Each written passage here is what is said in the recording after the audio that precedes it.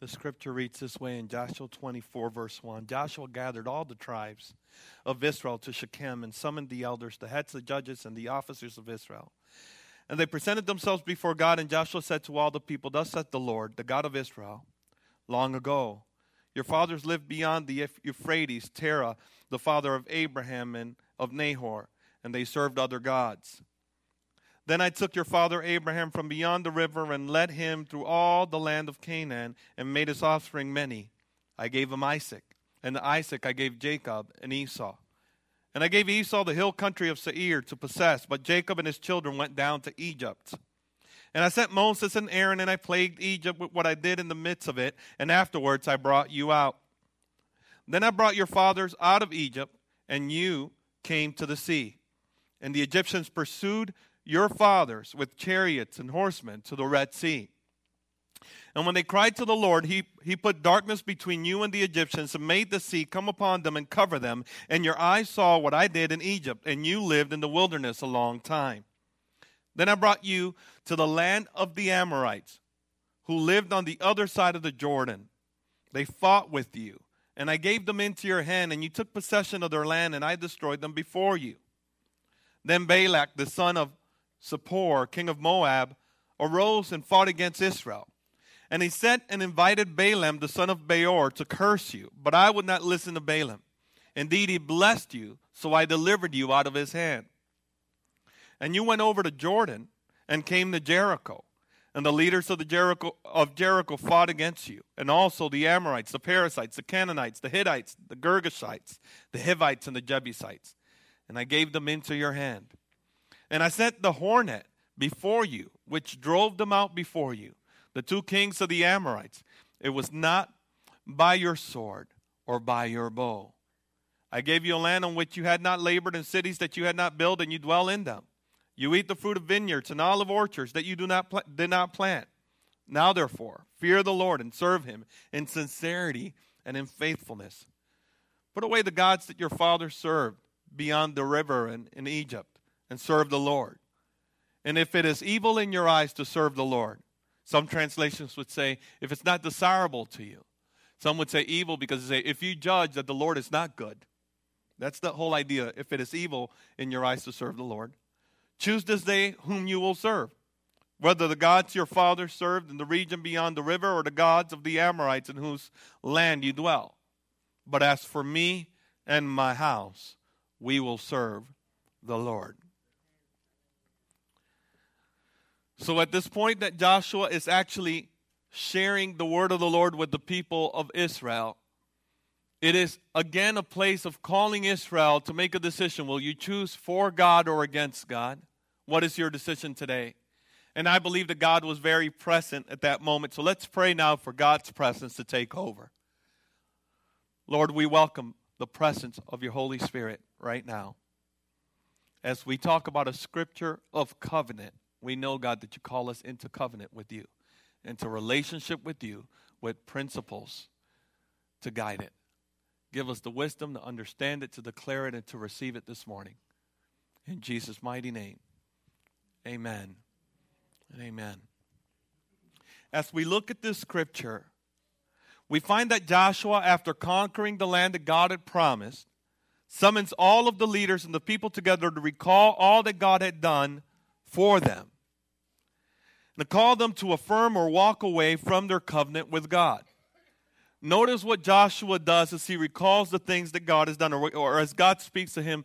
Notice the things that God reminds the people of Israel about. Number one, he reminds them, I've called you out of nowhere and I've given you a future. You are Abraham from nowhere and I've given you a future. I've given you a purpose. Secondly, I have delivered you from Egypt with miraculous power. You didn't make it out of Egypt because of your own work. Right? You didn't make it past that sea because of your own work. Third, he has provided for you in the wilderness while you were in the desert a long, long time. It was I, the Lord said, that kept your shoes from wearing out and your clothes from wearing out, and who provided manna for you to eat. Fourth, God defeated all of the enemies of Israel. God, it was he that defeated the enemies, not their strength. And fifth, God gave them favor and that God gave them a land they didn't even work for. They were eating the fruit of the land and lived in a city that they didn't even build. And so in essence, Joshua, as the Lord speaks through him, Joshua is saying, look at all that the Lord has done. In light of all that the Lord has done, and in light of who he is, what is your decision today? What will you decide to do? And Joshua says, I know what I've decided. As for me and my house, we will serve the Lord. So this scripture is not necessarily speaking of a prophecy of someone not having control of what decision they will make for God, but rather it's actually a scripture that speaks about a choice. Joshua saying, I know what I'm going to do with my choice. I will serve the Lord. What will you do with your choice? What will you do today before the Lord? I want to talk about that today. I want us to ask ourselves that question. In light of all of God's goodness towards us, can you say that you've enjoyed some of God's favor in your life? Can you say that there has been times where God's provided for you when you didn't have a way? Can you say that you have seen God work miracles for you when things were impossible? In light of all of the goodness that we've experienced from the Lord, what are we going to choose today? What will we do? Has he been good enough? Has he shown himself to be worthy? Or have the gods of your forefathers who are not serving God better? Today I want us to consider that question in light of who he is and what he's done. And then I want you to know several things. If today we gather here and we're saying we're going to serve the Lord, there are certain things that we need to know. We're going to make a decision and we're going to say, hey, we're going to serve the Lord. I want you to know several things that I think every believer needs to know. Number one, if we make a decision to serve the Lord, it is God who will equip us and it is he that will prepare the place for us. Are you with me? It is God that will equip us and it is God who will prepare the place for us. If you go to Joshua chapter 1, you'll notice very clearly that God speaks to Joshua and he says, I am with you as I was with Moses. I am encouraging you to be courageous. Be strong and courageous, for I will give you the land. And 3 times the Lord told Joshua, be strong and courageous, for I will give you the land that you are to possess. The Lord equipped Joshua with everything that he needed, and the Lord prepared the place that God had for Joshua. So the scripture in Joshua chapter 1 verse 3 reads this way, every place that the sole of your foot will tread upon, I have given to you, just as I promised to Moses. From the wilderness and the Lebanon, as far as the great river, the river Euphrates, all the land of the Hittites to the great sea toward the going down of the sun shall be your territory. Verse 5. No man shall be able to stand before you all the days of your life. Just as I was with Moses, so I will be with you. I will not leave you or forsake you. Be strong and courageous, for you shall cause this people to inherit the land that I swore to their fathers to give them. And verse 9 again, have I not commanded you for the 3rd time? Be strong and courageous. Do not be frightened and do not be dismayed, for the Lord your God is with you wherever you go. 3 major things that Joshua needed to get in that portion of Scripture. Number 1, Joshua, I've already given you the victory. The victory is yours because I've given it to you. Secondly, your enemy will not overcome you. You will conquer your enemy. And then third, I will not leave you nor forsake you. I will not leave you nor forsake you. And now, why do you believe that Joshua needed 3 encouragements? Because God was going to call Joshua to do impossible things in his own strength. And see, the walk of faith is just that, God calling us to do impossible things within our own strength. Because God doesn't want us to depend on our strength, he wants us to depend on his. And so if it's a walk of faith, it means that we have to depend on him. And so God was calling Joshua to great feats, to great things, and he needed to encourage him. So he encouraged him 3 times. Be strong and courageous. I am with you. I will not leave you.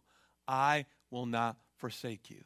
That's the word of God for everyone who walks by faith, who chooses to say, I will serve the Lord.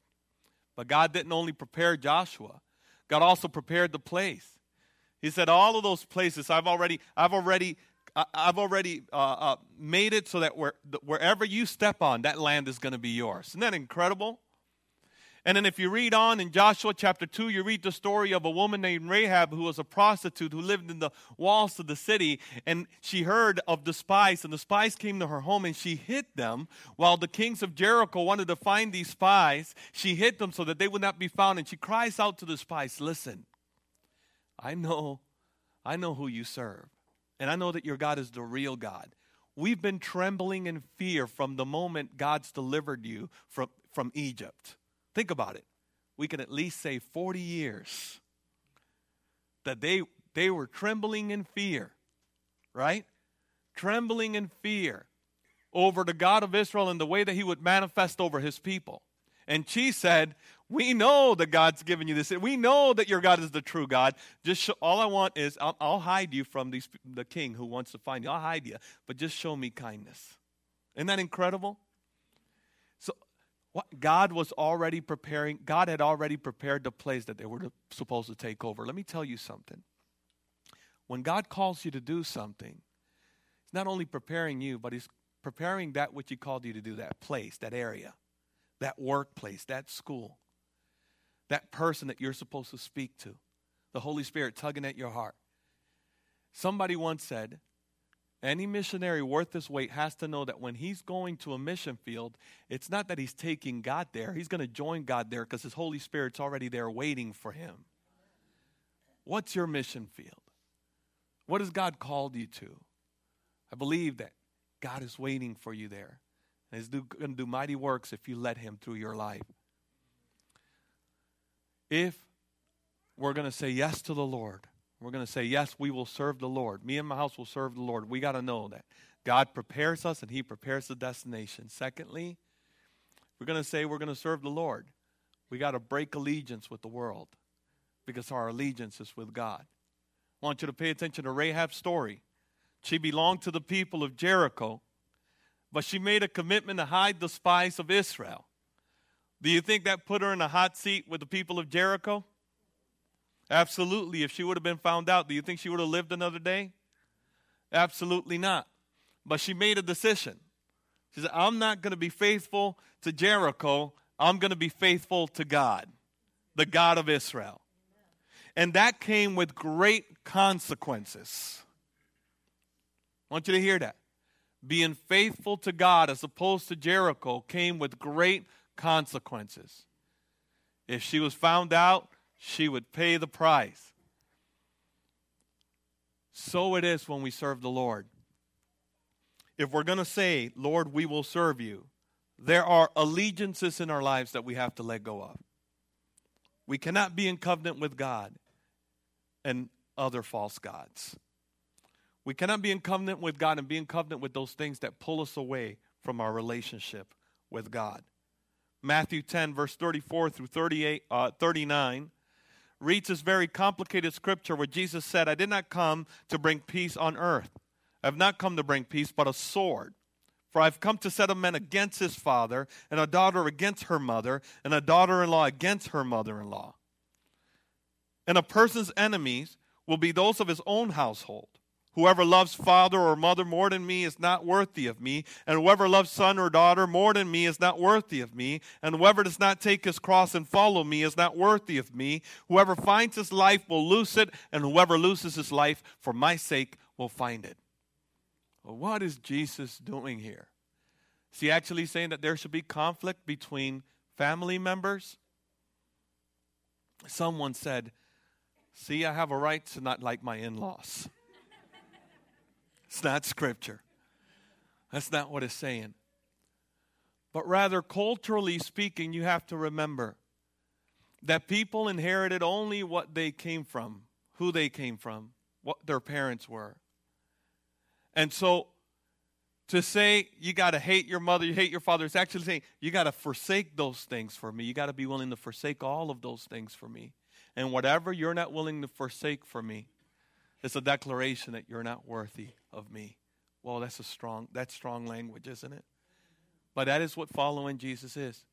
The reality is that if we say that we're going to serve the Lord, We know that there are relationships that we depend on that keep us from serving the Lord that we need to get away from. If we say we're going to serve the Lord, we know that we got to deal with whatever treasure we may have that keeps us from serving the Lord. We know that if we say that we're going to serve the Lord, there's comforts or things that we've grown accustomed to that are not right, that we hold dear, that keep us from serving the Lord. There has to be a severance between this world and us. And it's not that we mistreat people. It's not that we treat others with disrespect, but we understand we cannot depend on things that keep us from giving our hearts completely to the Lord. There is absolutely no excusing that. You know, brothers and sisters who have come out of the Muslim faith understand what this means. Because when they give their lives to Christ and they make a public declaration, they give up everything they know. They give up family. And it's hard to even understand that as Americans because we don't value family the way they value family. We value independence more than we value community, right? But the reality of the matter is that when a Muslim comes to Christ, there's a price. It's real easy to make a commitment to something that doesn't cost us anything. And if Jesus is just an intellectual commitment, you got to ask yourself, what Jesus are you really serving? Because Jesus demands our life. This walking with Jesus is not, why don't you come to me and I'll make your life better? Let me tell you something. Life with Jesus is joyous. I can't tell you how much more joyous I am now that I know Jesus. I can't tell you. There are things that I've enjoyed in life that I would have never imagined I would have enjoyed in life, that I've had because of Jesus. So I'm not saying that Christianity is boredom. It's not. It's absolutely incredible. But let me tell you, those who choose to gain their lives will lose it. But those who lose it for Christ will gain it. There's a severance that has to take place. We cannot love the world and love our God. Third, if we're going to choose to serve the Lord, we got to be aware of this. We all have to be aware of it. Beginning with me, we all have to be aware of this. Compromise with sin is always accompanied with bigger consequences than we think. Okay? A little sin allowance in our lives always comes with greater consequence than we can think. We all have this tendency of thinking, it's not a big deal. It's just me. It's not hurting anyone. It's a lie from the pit, right? The Bible tells us the story of Joshua. There's a point where there's some men that God had called Israel to take over a certain city, and as they were going out to take over that city, they were defeated by that city. And Joshua cried out to God, and he said, oh God, why did you allow this to happen? Now all the nations will hear about this, and they're going to destroy us. And he cried out, God, why did you let this happen? What's going to happen to your name? And God said to Joshua, do me a favor, shut up. Get up. Why do you think you were defeated? Because there's sin in your camp. Someone has taken treasure that's supposed to be devoted. And the sin of that one individual, by the name of Achan, the sin of that one individual has affected the entire nation of Israel. Isn't that crazy? Isn't that crazy? Somebody messed up on their taxes and it affected on it. Just too close, okay? So we're still in April. Come on, Carlos. All right. I'll say this in August. So, somebody took that which was devoted, and it brought grave consequences. 36 people died, and Israel was defeated. Israel was defeated because of that sin. And I want to tell you something about sin allowances. Though we think it doesn't hurt anyone, this is what happens when we allow sin in our lives. God said to Joshua, because there's sin in the camp, I will not be with you. You will not have my favor, and you will not have victory. You will not be able to stand before your enemies. When we allow sin in our lives, places where we once had victory will become places of great defeat. Are you hearing that? When we allow sin in our lives, places where we had great victory will become places of great defeat. Are you understanding? When we allow sin in our lives, others will suffer from our disobedience. Others will suffer from our disobedience. Trust me. Children suffer from the disobedience of their parents. Think about that sin allowance. How much time is that sin allowance taken from us? How much time is that taken from our children? And what is that telling our children that really matters in our lives?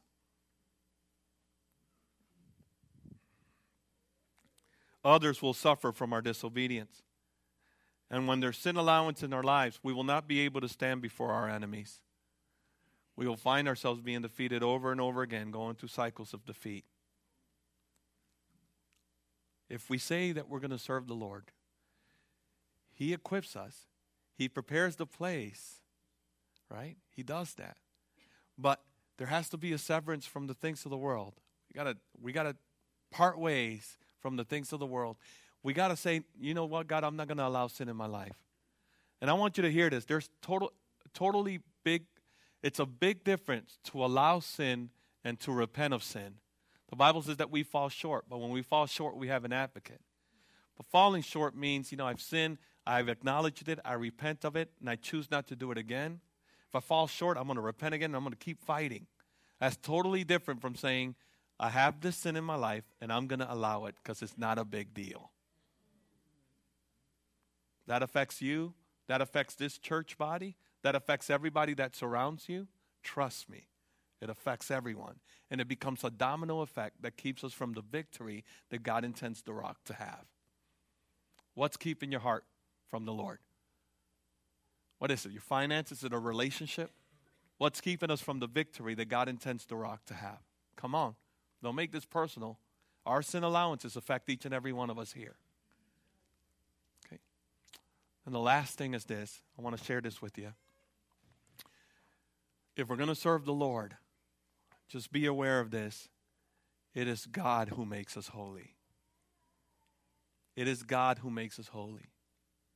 God said to Joshua, Joshua, I am with you. I've already given you the land. I've already given you the victory. Where you step on, that is yours, right? Be strong and courageous. I will not leave you nor forsake you.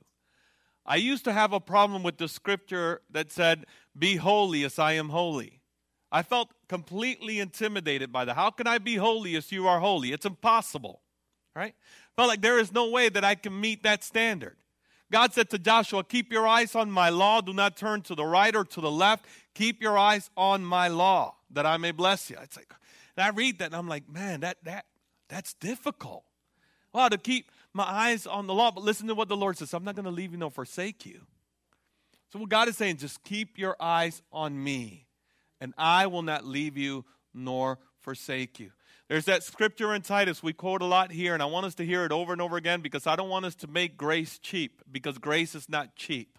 The Bible says in Titus chapter 2, 9 on down, it says, for the grace of God, which is God's big umbrella that we're under, and under that umbrella we have the favor, the mercy, the prosperity, the joy, the peace, the covering of God, right? That big umbrella. The grace of God teaches us to live holy lives and to say no to sin. What does that mean? That God, through His Holy Spirit that is in us, is working holiness in us. He knows we don't got it. He knows we don't know how to live it, but He can live it through us if we let Him, if we give Him permission, if we submit to His teachings. He's going to teach us to say no to sin and yes to righteousness. That is the work of the Holy Spirit. It's not your work. He makes you holy. You don't make you holy. Are you with me? Now you partner with God and you take up your cross and you say yes. But in that process, it is the work of the Holy Spirit. Right now, as you say yes to the Lord, you're holy because He lives in you, and you are His saint. You are His saint. And there's truth to the reality that you and I need to stop looking at ourselves as defeated sinners. There's truth to that. We need to start seeing ourselves as what Jesus sees us, the righteousness of God. Right? The head and not the tail. We are more than conquerors in Christ Jesus. And as we go through this journey, the grace of God is teaching us how to say yes to Him, how to live holy lives. He makes us holy. He makes us holy. Would you stand with me today?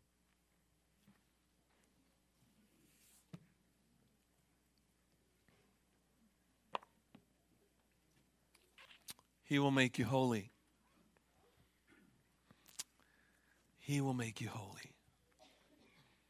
Say yes to his leading.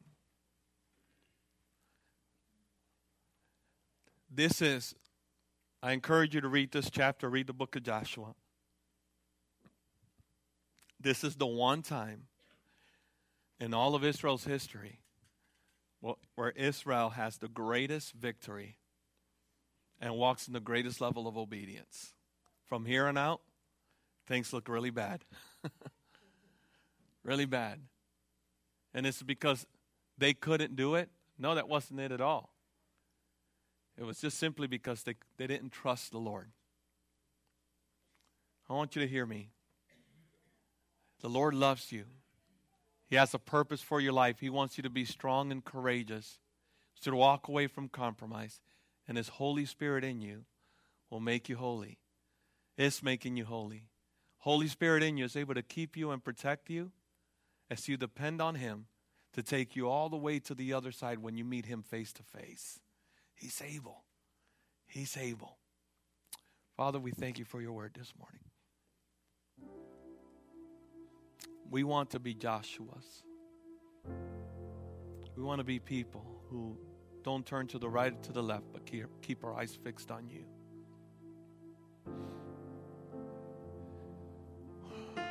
Some of us today here for the first time, and we believe it, God. We believe that you have prepared us and that you've prepared the way. That you equip us and that you prepare our destination. Today, some of us are convicted, Lord God, that we are still in covenant with things of the world that we need to just surrender to you. Others of us, God, realize that there can't be room for sin allowances. Today, God, we just want to give that over to you.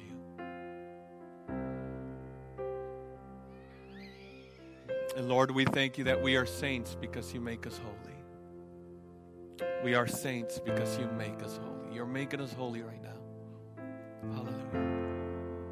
Hallelujah. Hallelujah. Maybe you're here today and you realize that God's called you to something. There's something God's calling you to do. But you've been kind of held back. Don't know how to move forward. But today you realize the Lord is calling you. I don't know what that is. But I know that it's a step of obedience. There's something that you got to surrender to God. Something that you got to say, yes, Lord, I will do it. And today you need to hear. He's prepared you, and he's prepared your way, and he's prepared your destination. If that's you today, would you raise your hand right where you're at? Thank you, Lord. Look at the many hands. All of those hands bear witness, God, that they know that they're called by you, that you have a plan for their lives. Just by them raising their hands, it's a declaration that the enemy is defeated. The enemy is defeated. The enemy is defeated. The enemy is defeated. Lord, and I thank you that today they hear you belong to me. Be strong and courageous. I've equipped you. I've qualified you. And I've prepared your way. Just trust me. I've prepared your way. Trust me. Lord, we thank you for the hands raised. We thank you, God, that you will complete the work that you've begun in their lives. Thank you for stirring it up in them, the calling of God in their lives. We thank you, Jesus. We bless you, God. We praise you today in Jesus' name. Amen. Listen, as we're praying right now, you're here and you're saying, Pastor, there's allowances in my life that I need to surrender to God. No more. There's sin allowances in my life that I realize today, that's what that is. I'm giving that up to God right now. Giving it up to God. I want victory in every area of my life. I want victory in every area of my life. No sin allowances. If that's you right now, would you be bold enough today to come to the altar? As you walk up here, believe that God's going to break that right off of you. Just come up to the altar right now. Yes, God. No more. No more allowances, no more excuses, no more justification, rationalizing, justify, no more. No more. Today, I give it over to God. Hallelujah. Yes, God. Yes, God, if the altar workers would join me right now. Yes, God. No more.